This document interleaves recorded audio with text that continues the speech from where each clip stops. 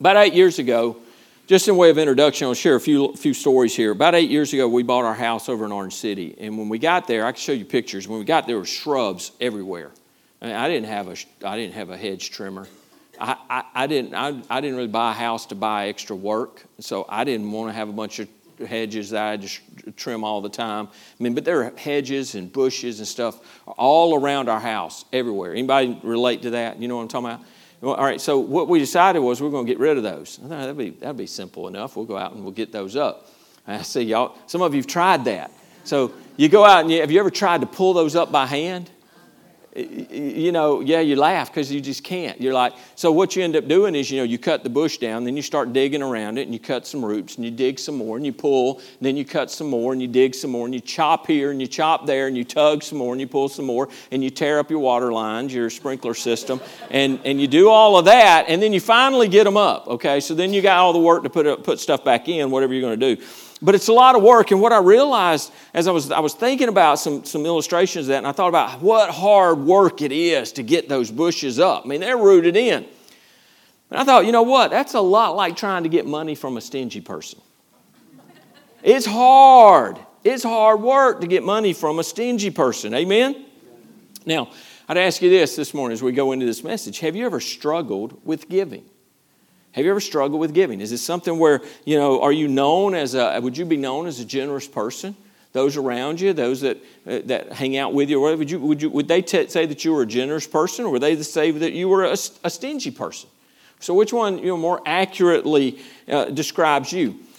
Now, there's a former University of Georgia football coach. I won't name his name, but so he was a former coach at Georgia. So obviously he wasn't a poor man. He coached at Georgia, so he had some money. And this was before debit cards. This is before you went around with a debit card and credit cards and stuff so much in your pocket. And there was a story that said this, that he would carry around nothing but a $100 bill in his wallet. And so what would happen is he'd go out to eat with some people or something like that, and he'd come time to pay, and he'd go, hey, man, all I've got's this 100, and I really don't want to break it. Would you mind getting this? And they would do it. They'd pay for it. They'd pay for it. Now, I don't know if it's true or not. It's a true story it's a true truth that I heard the story from someone who says they knew this to be true. And I'd ask this question: is that smart or is that cheap? That sounds cheap to me. That's what I think. I mean, it'd be cool to hang out with a football coach, but I don't think I'd want to go because I'd have to buy his meal. Then there's a commercial. And you may remember this commercial. I don't even remember I think it was for an insurance company or something. But there was this commercial, and these people were sitting around the table. And the people, they're in the restaurant, and it comes time, they lay the bill down. And a couple people reach for it, and this guy goes, oh, no, I got this. And he's over there, and you look over, and he's an alligator. And he's like, I got this. Oh, I can't reach it. And so the commercial says, if you've got alligator arms, you avoid picking up the check. That's what you do. Okay? Y'all remember that? Y'all remember that commercial? Well, look it up. Look up alligator arms. It's hilarious. But, we've all probably been out to eat with somebody who had alligator arms.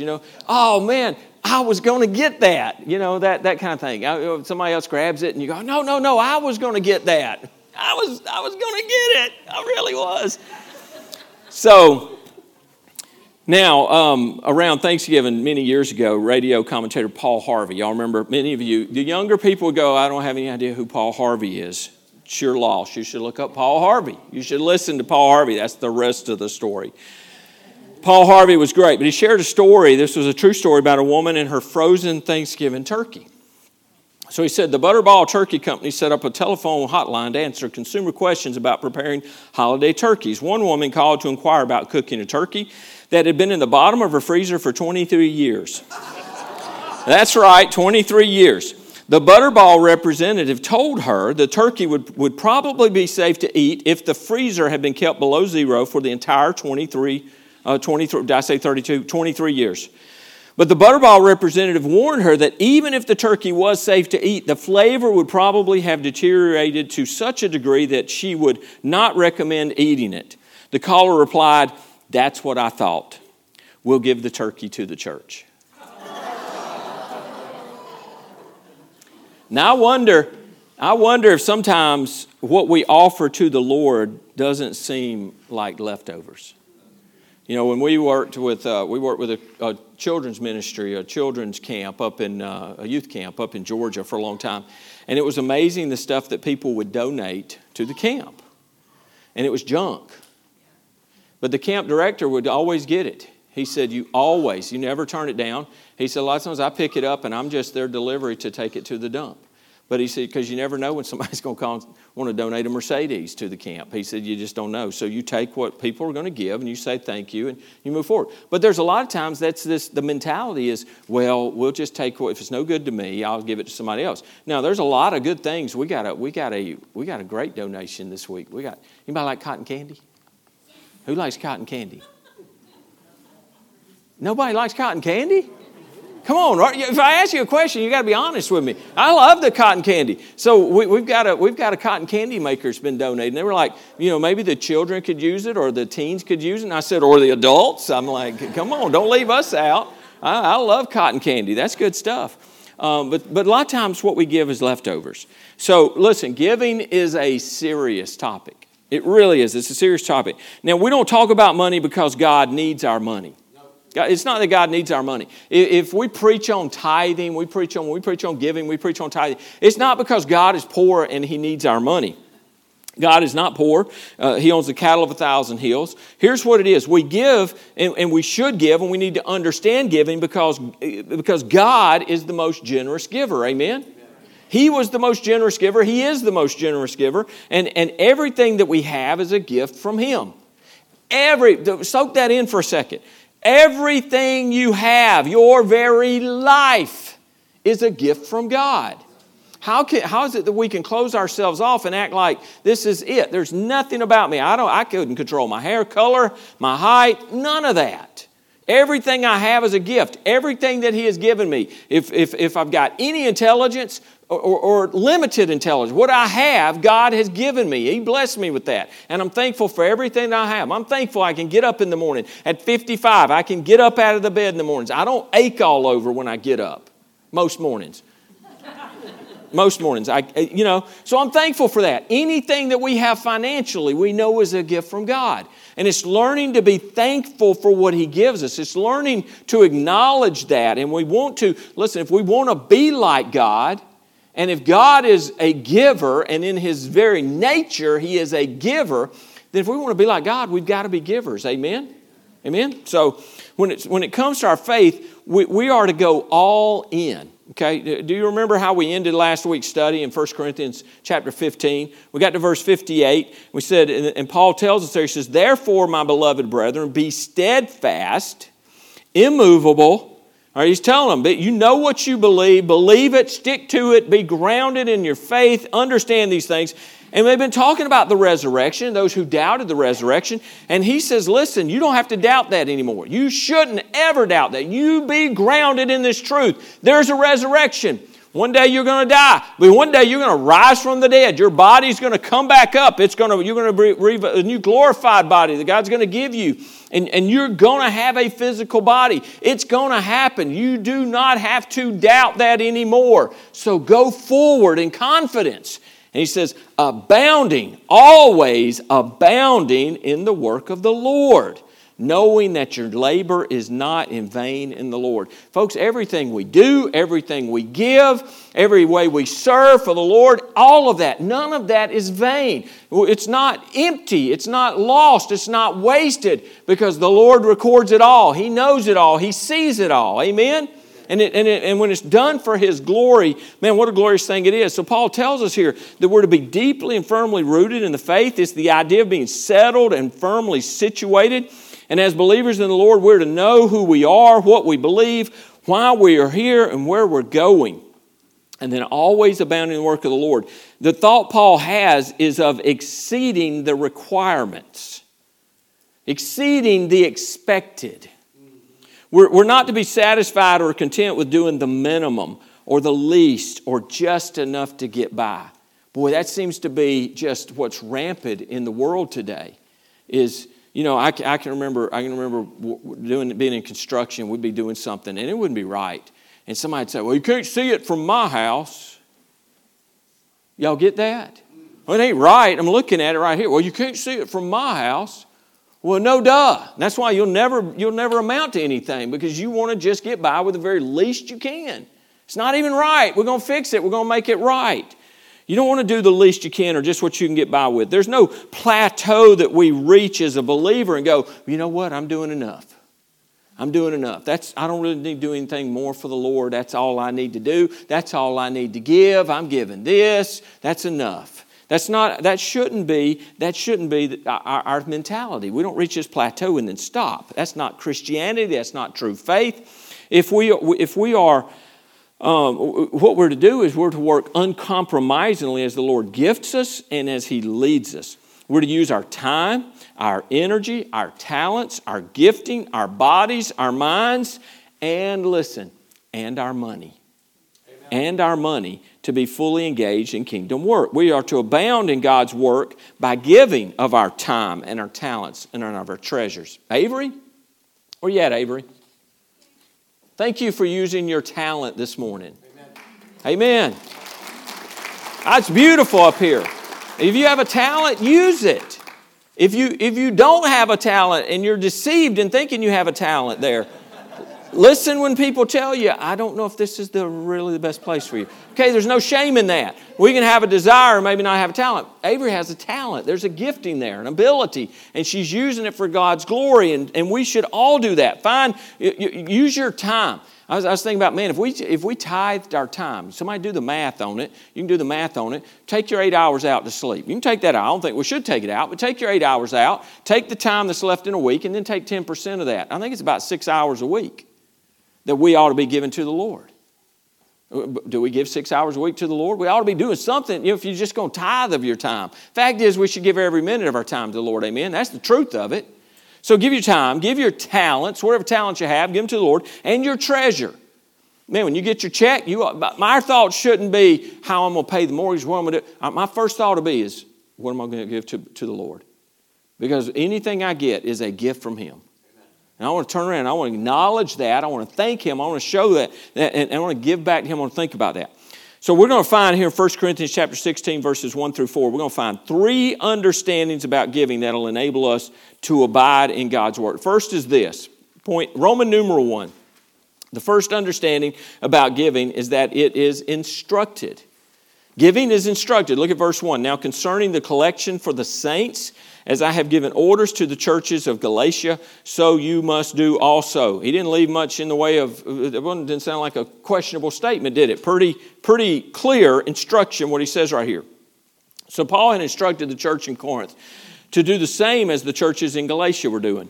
They were to have an offering ready for the church in Jerusalem. Now there was a severe famine in Jerusalem, and the city was poor, and they were overpopulated. And on top of that, there was the persecution of Christians that had become just very, very intense there in Jerusalem. Some of them had been forced from their homes. They had been stripped of their possessions, and some had been in prison, and some had died for their faith. So there was strong persecution there in Jerusalem. They were under a hard time of persecution. They were under a hard time in that famine. They were poor. They didn't have jobs. They didn't have money. They were really, really struggling simply to survive. And Paul wanted the Corinthians to understand that they had a ministry to perform for their fellow believers that were there in Jerusalem. We're going to receive an offering. You're going to take this. You're going to collect this for the saints. As I have given orders to the churches in Galatia, so you must do also. You need to take a collection and receive this collection that is going to go to support the church there in Jerusalem. And so that gives us the context of the situation that speaks to a much larger one. And that is, number one, giving is expected. Giving is expected. Paul points out that this is not an option. This was an holy order. This is from Paul, under the inspiration of the Holy Spirit. This is an order from the Lord for what the Corinthians are to do. Now concerning the collection for the saints, as I have given orders to the churches in Galatia, so you must do also. They were to have a collection. Now that word collection, it's an interesting word in the context of this sentence because in the original language, it comes from the root word logos. And many of you know what that word logos means. It means word.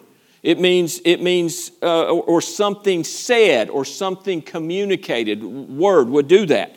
And think about this. The collection is important because it says something. It expresses the spiritual oneness of the church. You know, the church in Jerusalem, just because they're out there by themselves and they're going through this, and boy, things are wonderful here, we're not exempt from being a part of their suffering. We're not exempt from being a part of helping them. And that's what Paul was saying. So there's instruction, and then the giving is expected. We're not to miss the significance and the importance of giving. James 4:17 says, therefore, to him who knows to do good and does not do it, to him it is sin. When we know to do right, when we know there's something we should do and we don't do it, it's sin, folks. So failure to give is sin. It is a sin that should be confessed and repented of. I believe a problem that the body of Christ has today in America is that we are looking to do the least and not the best. I think that's the problem for many, many, many Christians or professing Christians in America today, is that we've become very stingy. It's very much about us. It's about what we can have, what we want, and if I give that, then I can't have my toys. So I think it's a real concern for American Christianity. And many times those who do give with the expectation of getting something in return. TV evangelist, or as I like to call them, snake oil salesmen. They've made untold fortunes exploiting people in this very thing, and it's exploiting people who bought into this prosperity gospel lie that if you just have enough faith or if you give enough money, then it's all going to come back. So it's all about me. It's not about him. And so here's what I'd say. They tell you, give me $1,000 and God will bless you. And I'd say, Creflo, send me $10,000 and let God bless you. Let's do it that way. Okay? You're the man of faith. Creflo dollars, send me a few of your dollars. Send me $10,000 and you take the blessing. I'll pass up on your blessing. You take the blessing, just send me your $10,000. They won't do that because they don't have any faith. They're exploiting people who believe if I give, I'm going to get back. It's going to pour back on me. Now, we're going to talk a little bit about that because I think there's blessings that pour back on us, but I don't think there's a guarantee that we're going to get money blessing back. God can do what he wants to do in that. Sometimes when you show that you'll give it, he'll just keep giving it to you. If he can get it through you, he'll get it to you. Number two, we are to look beyond the minimum. We're going to look beyond the minimum. So here's just a few statistics about church and giving. 5% of churchgoers tithe. This is national studies. 5% of churchgoers actually tithe. Now, when I say tithe, we're talking about 10%. That they give 10% of their income. Out of 247 million U.S. citizens who identify as Christian, you ask them, they say, that's a crazy number, 247 million? Was that 2/3 of America? I don't believe it for a second. But they identify. They would tell you, yeah, I'm a Christian. Of those 247 million, only 1.5 million of those people tithe. That's 1 in every 165 who identifies as a Christian who gives, who tithes. Here's another interesting stat. 77% of tithers give more than 10%. You know what that tells me? People who get it about tithing, they really get it. Because they realize you can't outgive God. And when you give, God's going to take care of it. He's going to provide for the need. There were times where 20 years ago, I left Charlotte 23, 40 years ago. Before I went into ministry, I left Charlotte, and the Lord was taking care of us. And I made $18,000 that year. We tithed. We never went away from tithing. And you know what? The Lord took care of everything. Yeah, we tightened up the belt. Yeah, maybe we didn't eat out as much, but the Lord provided every need that we had. Maybe not every want, but he provided every need that we have.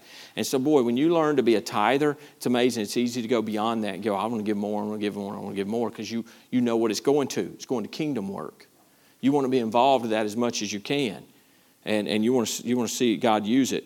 If every Christian, here's a stat we've mentioned this before, but this came from another location. It says that if every Christian tithes 10%, faith organizations would have an extra $139 billion each year.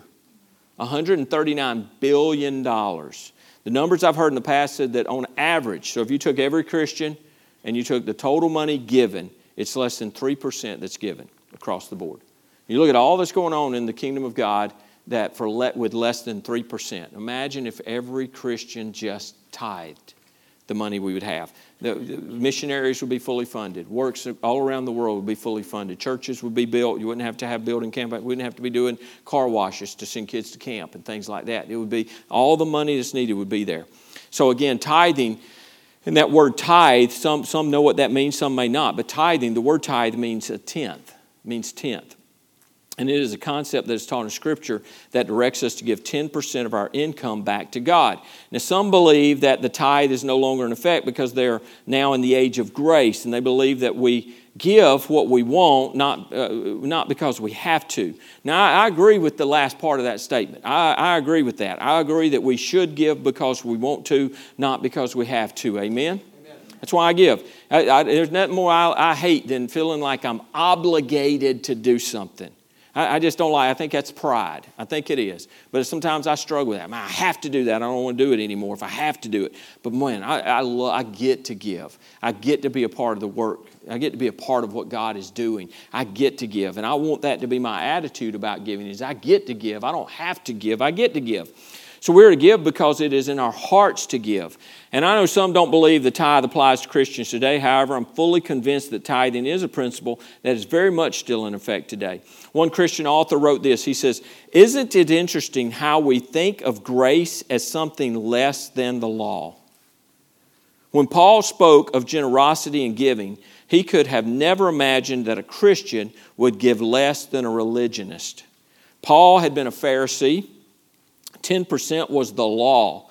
It would have been inconceivable to him that any Christian who gave less than a tithe would ever be considered generous. Or to say all that another way, why would a Christian saved by grace ever do more under grace than what was required under the law?" That's the way we ought to think about that. Man, if the law said 10%, why don't I say 15? I want to do more than was required under the law. I'm under grace. Those things that, man, it's a blessing. Amen? Amen. Wow. Ooh, it's quiet. Also interesting, the concept of the tithe came before the institution of the Mosaic law. So those who argue, well, we're not under the law anymore, so that's not a part of that. The tithe was instituted before Mosaic law was. It wasn't a part. So it was long before that. And we don't read anywhere where that standard has changed. Not only that, but grace is even more demanding. Think about when the rich young ruler came to Jesus. What did he tell him? He said to sell all that he had and follow him. He didn't say give 8% or 7% or 10%. He said sell all that you have and come follow me. Paul tells us in Romans that we are to be living sacrifices that give our whole selves completely to Jesus. Obviously, this would include our wallet. Amen? See, I think what we do as Christians sometimes, we're going to have baptism this morning. And y'all watch. Because they're not going to be baptized with their wallet in their hand sticking out of the water. In the Crusades, they used to baptize them with the sword out. You probably know that. Scott, you probably read that. So they would be, you know why? Because the sword wasn't holy. It wasn't surrender. It was going to do some bad things. So they wouldn't baptize them. The sword would stay out. And I think sometimes we hold our wallets out when we get baptized. I'm fully committed to the Lord. I'm fully committed to the Lord, okay? And I think that's sometimes what happens. But that includes our wallet. Everything in our life ought to be surrendered to Him. Okay, amen. I'm moving to point 2. Roman numeral 2, the second understanding about giving is that it is planned. Number 1, giving is to be regular. Look at verse 2. On the first day of the week, let each one of you lay something aside, storing up as he may prosper, that there be no collections when I come. We see in this text the evidence that Sunday has become the official meeting and worship time for the early church, not the Sabbath. And we may actually talk about this next week. We may look at it. I think a lot of people wonder that they don't have a real full understanding of the Sabbath versus Sunday. Why do we do this? Or is Sabbath still in? So we may look at that next week and look at the Lord's Day. But Jesus rose from the dead on the first day of the week, on Sunday. Amen? Amen. right? He rose on Sunday. He first met with the disciples on the first day of the week. Jesus commissioned the disciples to go out and preach on the first day of the week. The Holy Spirit came on the first day of the week. The early church met together on the first day of the week. They met together. They broke bread together. They took communion together on the first day of the week. And then we read here in 1 Corinthians 16, they gave their offerings on the first day of the week. So this means that there is a consistent, ongoing spiritual responsibility that each one of us has each week. And it's called the offering. It is the giving of a portion of our income. Now, giving is an act of worship. It should be. Let me say it should be. For some, it may not be. For some, it may be, I give, but I grudgingly give. And we shouldn't be grudging givers. We should be joyful givers. We should be and you know what? I've shared the story. I had to grow in that. There was a time where I tithed for a while. And I did it because that's what I've been told I should do. And you know what? I've shared the story. I bought a 4-apartment building, and I got the first bill on that, and I went, I can't pay that. There's no way I can pay that. There's no way I can still tithe and do that. So I stopped tithing. And it took about 2 months for me to realize this isn't going to work. Because I just thought it was tight before. When I stopped tithing, it was impossible. It didn't work anymore. The math didn't work. And so I learned that, okay, Lord, I get it. I'm going to tithe. And then I learned to be a faithful tither. And then I grew and I learned to be a cheerful giver in my tithe. It was a joy to give. It's a blessing to give. But then I learned to be a worshipful giver. And I think we've lost something, Gina, and I think we're going to talk about this. So we give online right now. I've lost the worship part in that. Not that I don't acknowledge the Lord in that, but there's something about having that check in my hand and thanking God for what He's given me and that I can give back. I really love doing that. And then dropping that in the box and giving it this act so it's not just automatic. I know Pastor Aaron talked about this early on with that giving. And we were talking about doing it online. And he said, you know what, I set it up and I do it each week because I want to intentionally do that. And I think we've lost something in that. So still give, but I want to be a worshipful giver. I loved holding that check there and saying, thank you, God, for giving me.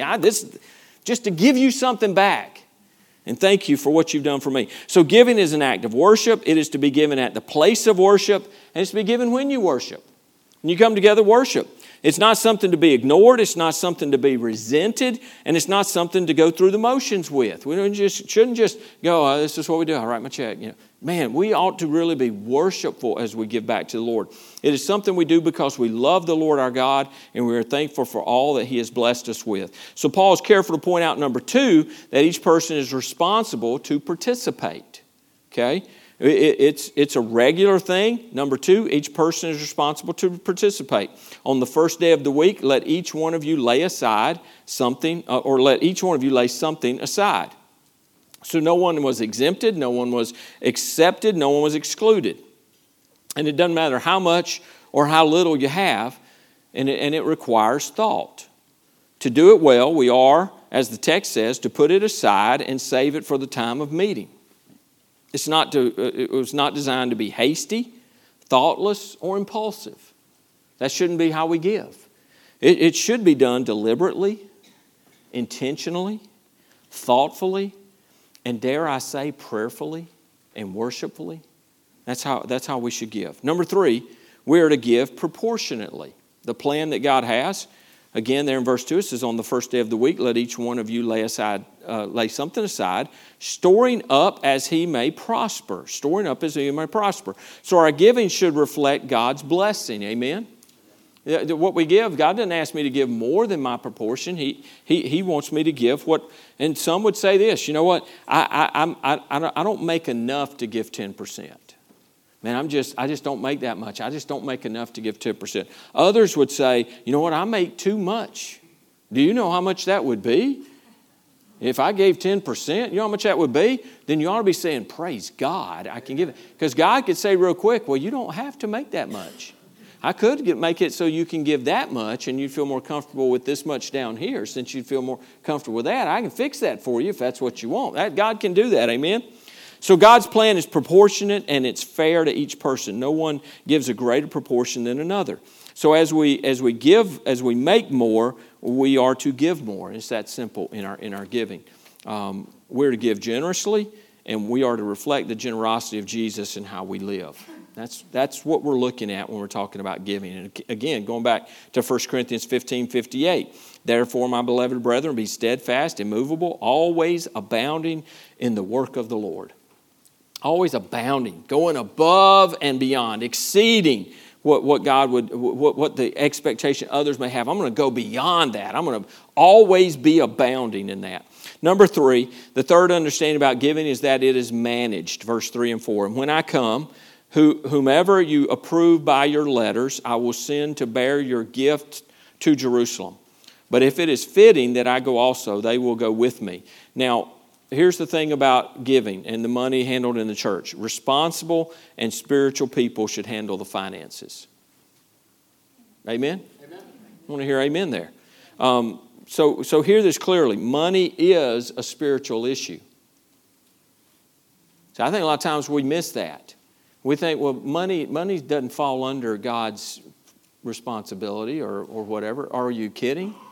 Everything we have is of the Lord and from the Lord. Everything we have. So it absolutely falls under His supervision, and He's given it to us, and then it's very much within His business to tell us what to do with it and how it should be spent. It is a spiritual matter. What we do with our money is spiritual. What we spend it on, it should be spiritual. The Scripture speaks more of money and finances than it does about heaven and hell. Scriptures talk a lot about money and how we handle our money and what we do with our money. And in the church, when the money is taken, the money is to be handled by those who are godly and responsible. And qualifications are not financial. Oh, that person works at a bank, so they qualify to handle the money. No, it's not about being financial or in the commercial thing. It's about being moral and spiritual. We have folks that count our money. We have accountability. There's always people, those that collect the money. There's always multiple people that do that. When the money's taken out and counted, there's multiple people that do that. Anytime the money's handled, it's multiple people that do that. There's oversight, there's accountability in that, so you can feel confident that it's being done right. And the people who are in place in those areas with our finance committee, with our accounting teams, all of that are spiritual people. It's folks that you'd go, yeah, I could trust them. And so we want that so that you can. Again, it's accountability and it's transparency. We want you to know that. So because of temptation, there is always to be accountability because the collective monies are for God and His kingdom work. Amen? When we give to the work here, look, there's things that come out of the pie, but I don't want to spend my money on paying a light bill. Well, the light bill's got to be paid. And when you give your money, you're giving to the work of the Lord. And it goes into the pot. And then that money is, as a church, we decide where that goes with the budget and all of that. Okay? So we give to the Lord. We give to the Lord's work. So the application, as we start to wrap this up. So let me again say this. Number 1, don't settle for the minimum. This is the one area in life that we're not to be conservative. Never thought I'd say that. But it really is. This is an area, when we talk about our finances and our giving and our money, this is an area we shouldn't be conservative in. We ought to be liberal in our thinking and our activity when it comes to giving to the work of the Lord, to different things there. The late actor Danny Thomas, many of you would know him, many of my age and older maybe would know Danny Thomas. He was the founder of St. Jude's Children's Hospital. He went through his life savings of $600 at a time when he was out of work. He and his wife Rosie had a baby on the way and they needed money. Danny worked at part-time job so Rosie could buy groceries. He also borrowed money from friends. It was a tough time in his life. A week before their baby was born, Danny had the grand total of $7.85 to his name. And he was questioning, what do I do? He said, my despair led me to my first exposure to the powers of faith. Danny would later recall. On Sunday morning, Danny went to church. When the offering plate was passed, he put in his usual $1. But something unexpected happened that day. A special missions offering was taken. When it was explained where the mission offering would go, Danny felt he had to give something. He said, I got carried away and ended up giving my $7. He gave everything but the change, that 75 or 85 cents he had in his pocket. He had given away all his money that Sunday. What in the world had he done? He walked up to the altar rail, got on his knees and prayed aloud. Look, I've given my last $7.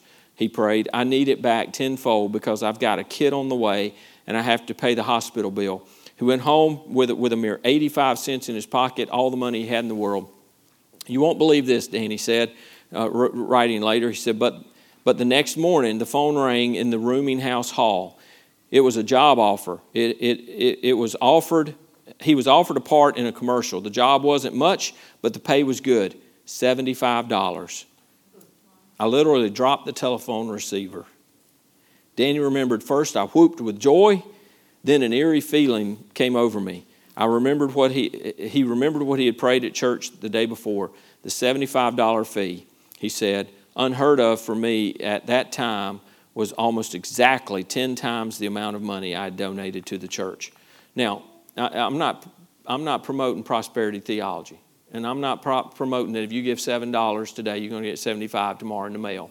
Okay, that's not what I'm saying. But I'm going to tell you this: if God leads you to give, and you're faithful with giving what God gives you, He's going to provide for your need. Amen. And you're going to see it come in ways you never could imagine. Amen. You know, and it's not just the physical blessing.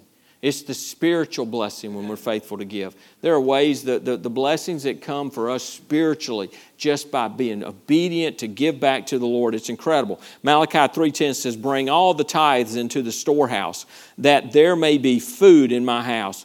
And try me now in this, says the Lord of hosts, if I will not open for you the windows of heaven and pour out for you such blessing that there will not be room enough to receive it. By faith in giving to the work of the Lord, trust the Lord with all your finances. Allow Him to show you how He can meet all your needs. He can do far more with 9 tenths than you can do with 10 tenths. Amen? And the question is, do you trust God? And you'd say, yes, I trust God. Well, if you do trust God, then number 2, give as a matter of worship. 2 Corinthians 9:7, so let each one give as he purposes in his heart, not grudgingly or of necessity, for God loves a cheerful giver. Be a cheerful giver. God loves that. Thanks and giving go together. Amen. Thanksgiving. Thanks and giving go together. Do you want to know how to check what you really value? I'm going to give you a quick test this morning. Look at your calendar and look at your checkbook. That'll tell you real quick. How you spend your time and how you spend your money will tell you everything you need to know. It'll let you know exactly where you're at. A little spiritual checkup. Number 3, express the priority of your faith. And we do that just by abounding in God's work. Several verses there. Matthew 6:21, for where your treasure is, there will your heart be also. So sow your treasure where you want your heart to be. I want it to be in the things of God. I want it to be in the things that are everlasting. That's where I want my heart to be. 2 Corinthians 9:6-8. But this I say, he who sows sparingly will also reap sparingly. And he who sows bountifully will also reap bountifully. So let each one give as he purposes in his heart, not grudgingly or of necessity, for God loves a cheerful giver. And God is able to make all grace abound towards you, that you always, having all sufficiency in all things, may have an abundance for every good work. Several other verses. Proverbs 11:24. There is one who scatters, yet increases more. And there's one who withholds more than is right, but it leads to poverty. It just shows. You know, it's like Brother John Reynolds talking about. You know, you can close your hand like this because I want you getting that out of my hand. It's hard for God to put something in that closed fist. If you open up that hand, you say, Lord, whatever you want to take out of that hand is yours. And also, He's free to put whatever He wants to in that hand. Amen. Pastor Aaron, you can come.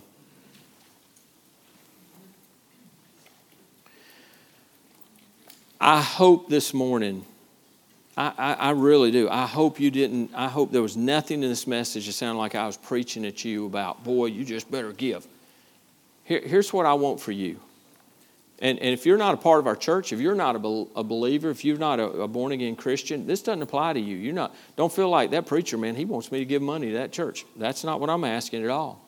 In fact, that's not even between me and you. That's between you and the Lord. But what I am trying to encourage you with this morning is that giving is such a great blessing. God will bless when we get on board with Him and His plan and giving to Him. He's going to bless that. And it's not just with our finances. Folks, it's with our time. We should give our time to the Lord. We should give our time to the Lord. We should give our talents to the Lord. In the same way that if every Christian tithed, we'd have more money than we'd know what to do with. We'd be fighting to give money away to do some project or something. It'd be crazy. God's blessed us immensely, but I believe we haven't even tapped the capacity even within our congregation here. But I'd also say this: if we'd tithe of our time, we wouldn't be begging for help in children's ministry all the time. And we need your help. We need you just to say, Lord, I'll serve you. I'll serve wherever you need me. And you know what? Then we wouldn't have these needs all the time within the church, where this isn't getting done or that isn't getting done. We don't have enough people helping to where when somebody's out sick, there's nobody to fill in for them. We shouldn't be in that state. Tithe of your time, tithe of your resources, tithe of your talents. Give back to God what He's given to you. He doesn't ask for all of it. Just tithe it back. Give Him back just a portion of it. Amen? I'm gonna ask our candidates if you would go ahead and prepare. Go up and make yourselves ready. And this morning, we're just going to do this morning. We do this a little different each week. But I'm going to ask you to stay seated. We're going to ask Pastor Aaron if he would sing, lead us in this. But I want you to just be in an attitude of prayer this morning. If you're here and you've never trusted the Lord Jesus Christ as your Savior, you may be thinking, preacher, I really don't know what you're talking about. But if you say, preacher, I'd really like to know more about this salvation you're talking about. I'd really like to know about forgiveness of sin. I'd really like to know about what that means to be born again and to have a relationship with Jesus Christ. I'd like to know more about that. And if that's you this morning, I'd ask you just step out. I'll sit we'll go over here in the corner. I'll take the scriptures and walk you right through anything you want to know. Or we'll have someone else talk with you. I'd love to share with you. It's very simple. The gospel, you know what? Freedom's never free. And it cost Jesus Christ His life to make salvation available to us. But boy, for us, it's simple. It's not free, but it's simple. It's not a complicated thing. So if you've never trusted Christ, I'd invite you to come down.